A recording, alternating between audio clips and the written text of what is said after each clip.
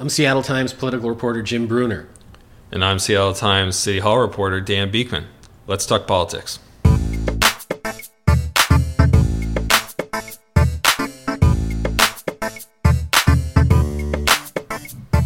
Welcome to episode 23 of The Overcast, the Seattle Times weekly politics podcast.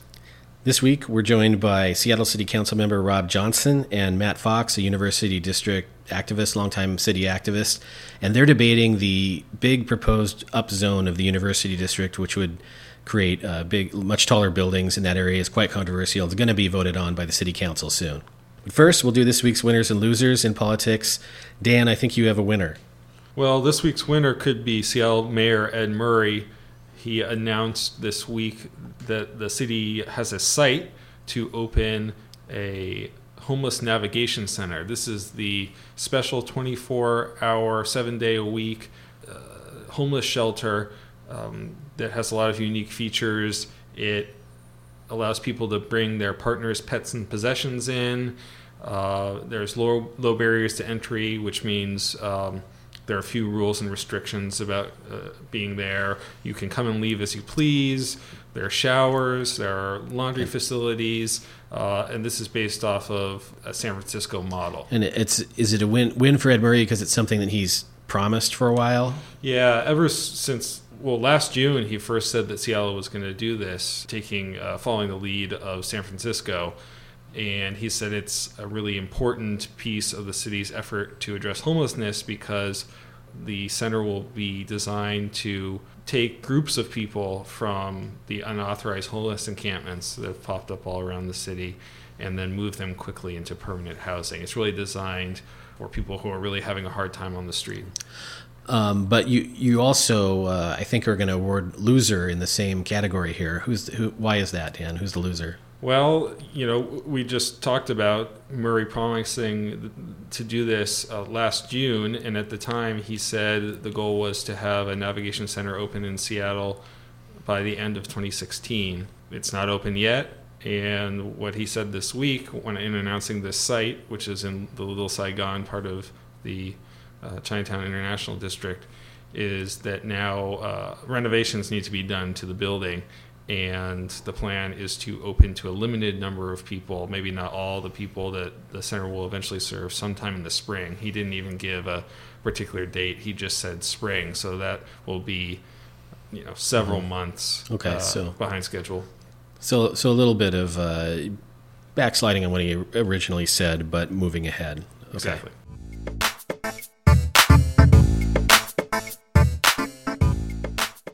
We're here with Seattle City Councilmember Rob Johnson, who chairs the council's Land Use Committee and represents District 4, which includes the University District, and with Matt Fox, president of the U District Community Council. He's a longtime activist in that neighborhood and the director of operations at a homeless shelter in the University District. And we're here to talk about the proposed University District upzone. This is a proposal that's before the Seattle City Council right now and Councilmember Johnson's committee that would, the simplest way maybe to describe it, it would allow taller buildings in the University District, especially around the light rail station that's set to open there on Brooklyn and 43rd in 2021. And so let's just hear from the both of you what you think as a baseline about this proposal. And Matt, why don't we start with you? Well, about 5 years ago, while I was still working where I work now, the Chamber of Commerce had submitted a grant application to the City Department of Economic Development. And the City Department of Economic Development, along with the Planning Department, took what was a pretty modest economic development proposal for the U-District community, or for the University District, and sees that as an opportunity to totally rewrite the neighborhood plan. And so the plan that we're looking at now really is largely funded by and driven by both the University of Washington, who own a number of properties they want to build high-rise office buildings on around the Safeco building they purchased where next to the light rail station is going to be, and really the city planning department. And so what we're looking at now really flows from that initiative, and we are greatly concerned that it will displace existing affordable housing, the kind of mix of eclectic family-owned, locally owned businesses that the University District now has, and really is an overreaction to growth management and also to the presence of light rail station, which we already did upzone for. It's just the light rail station's coming 15 years late, but we already did upzone around the whole area for that. Okay, so just to summarize, you're worried about displacement by new development, and that could be encouraged by the upzone, and you think the proposal is about the UW and high-rise office buildings. Primarily, that's really what's been driving it to now. Okay. High-rise housing is not something we have as much of an issue with. It's more the office development and the high-tech development we think will change the neighborhood. And Councilmember, you are an advocate for this legislation, the upzone, and tell us what you think about it. Sure. We took a vote out of our Planning, Land Use, and Zoning Committee meeting on Tuesday morning. So the legislation goes to full council in a couple of weeks, so the Tuesday right after President's Day.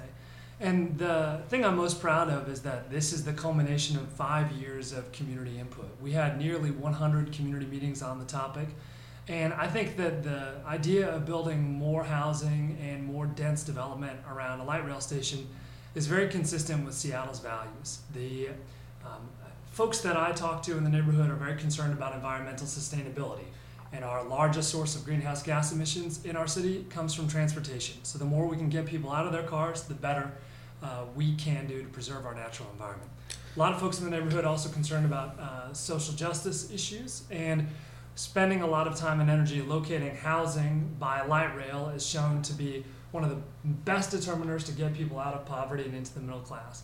And then finally, I would just say, I'm a fifth generation Seattleite. The Capitol Hill that my great-grandmother moved to in the late 1800s is very different from the Capitol Hill today. And we're in a circumstance where we're seeing 40 people move here per day, and we're only adding about 12 housing units per day. That's contributing to economic eviction and a lot of folks in the neighborhood that are already being priced out. From my perspective, this proposal allows us to build taller buildings, yes, but also allows us to build a whole lot more affordable housing in the neighborhood too.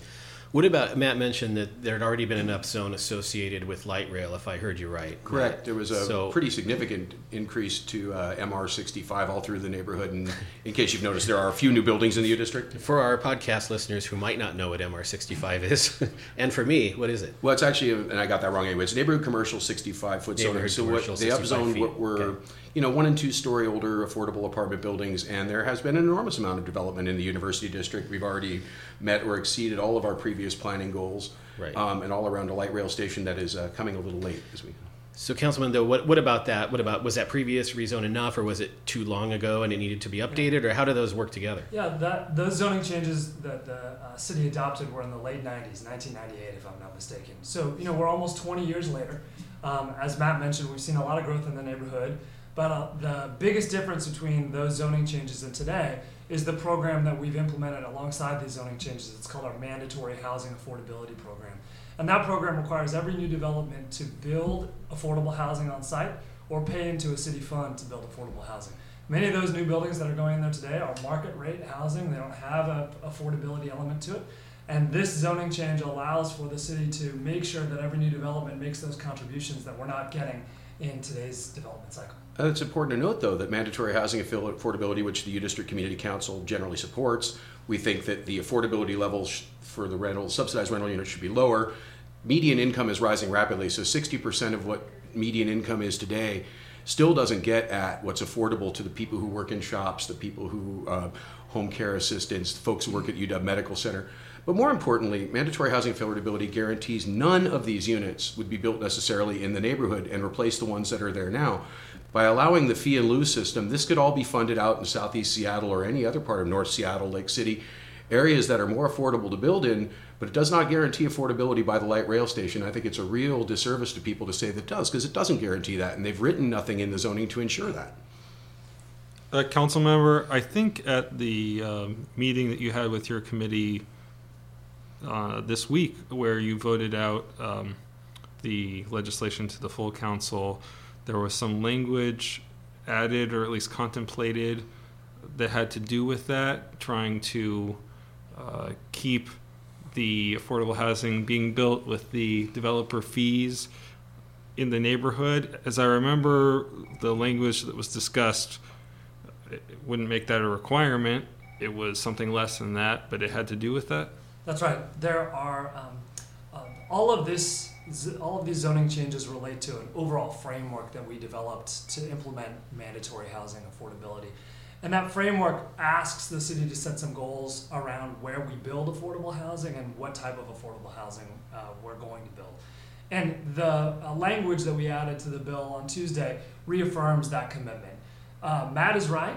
We don't require the Office of Housing to build housing in the neighborhood, but the Office of Housing has an incredible track record of building a lot of affordable housing in high-cost areas and in medium-cost areas, places like Capitol Hill, the Central District, and the University District. We've got 2 projects underway right now, and one that just opened in the University District for very low-income folks. And my expectation is that we're going to see a lot more of that development happening in the University District, alongside of buildings that are going to choose to build those affordable housing units on site. The reason why we ask for either payment into a fund to build affordable housing or what we call performance on site is because that payment option allows us to leverage state and federal funds to actually build more affordable housing than we would have otherwise gotten just by forcing the developer to build it on site. So I think that we're trying something really groundbreaking here. A lot of other cities are looking at Seattle's approach, and we've got some time in place where we're going to be reviewing how we're doing against our goal of building 6,000 new units in the next 10 years. And I think it's a really important. Let me just jump in here because, one of the pieces of context for this is that the U-District upzone is something that has been contemplated for, I think, about 5 years or something like that. So for quite a while. But now, more recently, the city has started talking about doing upzones in neighborhoods across the city and many other neighborhoods as part of this new mandatory housing affordability program where developers get some more space to build and then are required to contribute to help create affordable housing. And so this is sort of the first of many upzones that are going to be considered in the next couple of years here. And there are sort of 2 narratives, sort of extreme narratives you hear out there from people who are critical of upzones. On the most extreme side, it might sound something like, we're people who care about our neighborhood, our great neighborhoods, and we're trying to protect them from greedy developers. And on the other side, the other extreme, you hear, we need to build more. We need to do upzones because the city needs more housing. And if you're critical of that in any way, you're trying to keep people out of Seattle or keep people from living in Seattle. Do you guys think that there's some middle ground in there? And if so, what is it? Or maybe those are appropriate ways one of those is an appropriate way to frame it. But that's how people are talking about the U-District zone, and I suspect that's how people are going to be talking about these other upzones in the coming years. Councilman, didn't you say something about people want to wall off, use the term wall, which then I saw there's somebody say, that's offensive, Trump-like language. Is the rhetoric getting too heated? No, I think that there is a middle ground, and I think we demonstrated a good middle ground approach to that in the University District. The plan as it was originally sent down to us included some zoning changes on the Ave, University Way itself. We worked a lot with local business owners to understand their concerns around what was happening to the Ave and hit pause on those zoning changes. So we, I think, can find a way to continue to respond to community concerns as they're coming up. The question I think before us is, we're a city that really does believe that we're welcoming for people of all income levels, of all races, regardless of your nationality. We've stood up for those values. We also need to make sure that we're building housing for all those folks. And I think that there's a real desire for a lot of neighborhoods to have input. We're setting up processes and have already been out in a lot of neighborhoods to get their feedback about proposed zoning changes. And this is going to be a multi-year process. And I think that there is a middle ground, absolutely, and I think we're working hard to find it. I think to the extent that the city looks for input, it really only listens to the people that agree with the city. And, Councilmember Johnson referenced 5 years of meetings. So 5 years of meetings were basically attended by the same small group of people, most of whom have time to attend awkward daytime meetings. As with the previous Chamber of Commerce, the current U-District partnership is really dominated by major property owners, the University of Washington, and a few large businesses, and small business owners only became aware of this stuff later, which is why Councilmember Johnson and the council have experienced a lot of the pushback they have around the Ave upzone, which for, I think, political reasons, and I'm not going to question that. I think it's great that that's been delayed. I think that's important to a lot of people. I think a larger question, though, is this whole language of walling off neighborhoods. I think it's interesting because Seattle has gotten whiter and the east side has turned, Bellevue is now majority minority. And I think the idea that single-family zoning is somehow racist, which I have heard Councilmember Johnson say, is really sort of an insult, frankly, to all the people of color who are moving out to the east side because that's where the single-family houses are. I think the idea that the form itself is somehow racist is kind of absurd. I think it's a slur.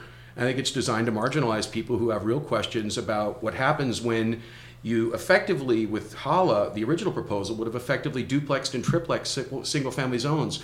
That creates a market for developers that will drive up prices on single-family homes because they can go and build 3 new ones. HALA, of course, is the mayor's Housing Affordability and Livability Advisory Committee. It was lots of recommendations. One of the most important recommendations that came out of that was this mandatory housing affordability program with the developers contributing. But Councilmember Johnson, I think a lot of people in Seattle are having this conversation right now, and maybe a lot of people can kind of understand where both of you are coming from on this. Anything else you can add to sort of try to illuminate this discussion about the best way to make Seattle a place where working people and people without a lot of money can live and all kinds of people can live? I think it's really important to understand the history of how we got to where we are with the Seattle's zoning map as it is today. I am not ascribing, as Matt has said, any single-family homeowner as racist. I have never called any single-family homeowner racist. But I think it's important for people to understand that we have a history in this city that redlined folks from being able to live in particular neighborhoods. And then when that was found, based on a lot of work that our community did to open up fair housing, we then changed a lot of those racial covenants. We removed those racial covenants, which was an important step, but we kept a lot of the zoning in place. And with those single-family zones that we have in the city, it, in effect, kept a lot of folks from being able to move into those neighborhoods. You look at a neighborhood like the Central District or Madison Miller, places that in the 1990 census were majority African American, and you look at them now and they're not a majority African American anymore. That speaks to, I think, the change and the gentrification that is happening in the city. And I also think it speaks to the need for us to build more housing for more folks so that we can continue to find affordable places for people to live. Listen, fundamentally, the zoning changes that we're contemplating in the future change about 6% of the total single-family zoning into something different than single-family. We're preserving the overwhelming majority of single-family in the city. But the ones that we're changing are nearby parks, nearby great transit, nearby schools, and those are places where we want more people to live. Okay, and we're getting a little bit far afield from the U-District upzone here. I just wanted to sort of give people some context. The conversation that's happening around the U-District upzone is to a certain extent likely to continue all the rest of this year and next year with these other upzones. I'd like to bring one piece of broader context back, though, which is that we already have adequate zone capacity in this city to meet and exceed our growth goals into the foreseeable future. That being said, I am in favor of incentive zoning that is used to create more affordable housing. I think that's great, but I think details matter. And the proposal we're looking at in the U-District, the details are not in favor of what's going to ultimately be or remain an affordable, diverse neighborhood. It will create more of a monoculture, a South Lake Union kind of high-tech neighborhood. And when you speak, you look at South Lake Union, there was a lot of talk that, doing tech development down here would somehow help address sprawl. The single occupant vehicle usage rates in South Lake Union rival those of the farthest flung parts of the city. So transit use down here is lousy. That'll probably be somewhat better by the U-District Light Rail Station. But the idea that a UW spec tech building as the best, highest public use of a space above a public transit station is pretty absurd. And we still are waiting for the city to keep all the promises it made when we did the first upzone for light rail. And we have no faith that the current batch of promises. What promises are you referring to? There was supposed to be, among other things, they were going to preserve parking requirements. which have been eliminated entirely. For those of us who remember the neighborhood plan effort, the neighborhood plan would not have gone forward had the city not promised to preserve parking in the district. Because if you ask the average person... These are neighborhood plans like in the 90s, right? I mean, there was a big neighborhood movement down the city. Well, it was based on the idea that light rail was going to open in 2005. Right. Things change, though. I mean, do you recognize Seattle's become such a hot economy, so many people moving here that maybe referring back to these mid-90s plans I think to people isn't necessarily relevant. I think a deal is often a deal, though, and I think the city, from the moment the ink was dry on the last deal, wasn't keeping its promises. For example, looking at the current plan, so right now, among the proposals are to allow on the development, or the OPCD, the acronym keeps changing, the Office of Planning and Community Development, now will be able to allow the University of Washington to build brand new big skyscrapers and not have loading docks at the director's discretion. So the moment the UW wants something, that promise that somehow we're not going to have to feel the effects of major trucks unloading on the streets around a light rail station in a crowded neighborhood. This is, in the city or in the U district right now, Brooklyn has been closed for months. A lane of Brooklyn has been closed for months. A lane of Roosevelt and the access over to the west has been closed for months.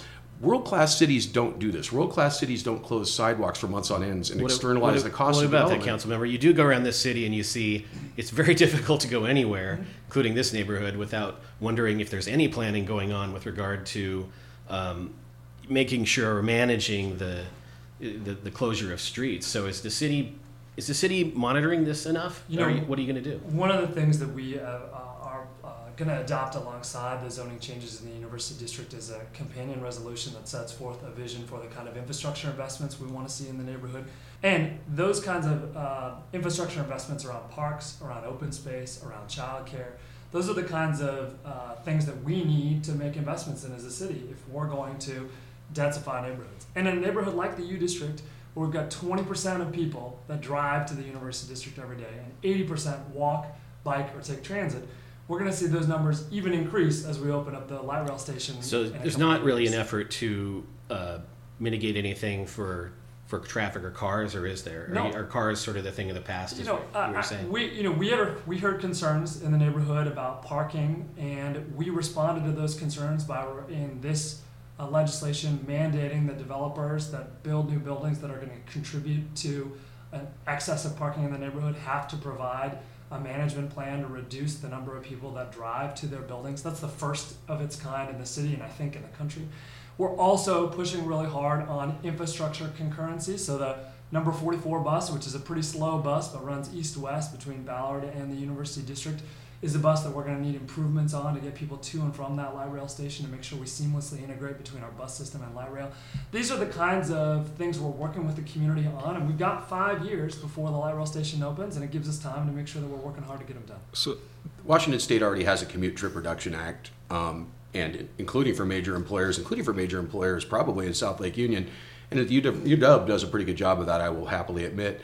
That being said, we still have a lot of promises that were never kept from the last set of growth. We're still way deficient on open space. There's no concrete plan to provide any kind of centralized open space. It's all pie in the sky. So let me just to kind of bring us to a close here. And, I always try to remember that a lot of readers or listeners in this case don't know that much about the finer points of zoning and to some extent don't care. Maybe we can have each of you sort of describe what you see the U District looking like in 2021 when the light rail station is coming online, if this upzone goes through, and again the city council is going to vote on it later this month, it sounds like. Well, I think if this is adopted as proposed, it will look a lot like the worst aspects of the Southwest campus with the new Soviet-style dormitories that all of my neighbors vociferously complained about, Campus Parkway. All the water views have been blocked from Roosevelt, for example. It'll look a lot like South Lake Union. It'll look like a monoculture of upscale, high-tech, sort of high-income people. The low-income people, and there's a livability partnership done by SEIU, the service employees, were quite concerned with what the University of Washington is proposing in terms of its innovation district, in that all the people who work at the UW hospital and now commute from Federal Way will wind up having to commute farther, or more of them will have to commute from Federal Way. They will not be able to afford to live in the neighborhood. And notwithstanding the notion that light rail is going to solve everyone's problems, you can't get trucks in and out of the neighborhood, and even high-tech people need someone to bring them their office chair. And I think all of these things are overlooked in what's kind of a pie in the sky planner's view of really planning for what they want people to do instead of what people really will do. So I think it's really important for us to continue to preserve a lot of the community assets that the community's identified are critical to the success and vibrancy of the University District. That includes things like the farmers market. We need to make sure that the farmers market continues to have a place for people to be able to gather. It means places like the University Heights Community Center. It means preservation of legacy businesses on the Ave. It means working hard to provide the kinds of open space that Matt and others in the neighborhood have advocated for. And that includes a plan to pedestrianize 43rd between the light rail station and campus. And at my hope, pedestrianize the entirety of the Ave so that we allow for just buses and pedestrians on the Ave as opposed to a whole lot of car traffic and conflict that you see today.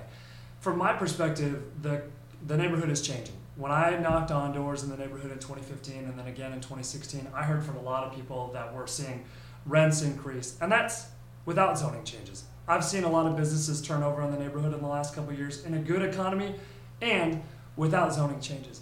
The kind of actions that we're taking as a city, I think, are going to help mitigate those loss of businesses and those losses of residents by putting real dollars into the hands of small businesses so they can stay in the neighborhood, and building real affordable housing so that folks who live in the neighborhood can stay there too. Thank you for joining us. A glimpse of the future and the votes coming up. 2 o'clock on February 21st. Thanks a lot. Thanks to you both.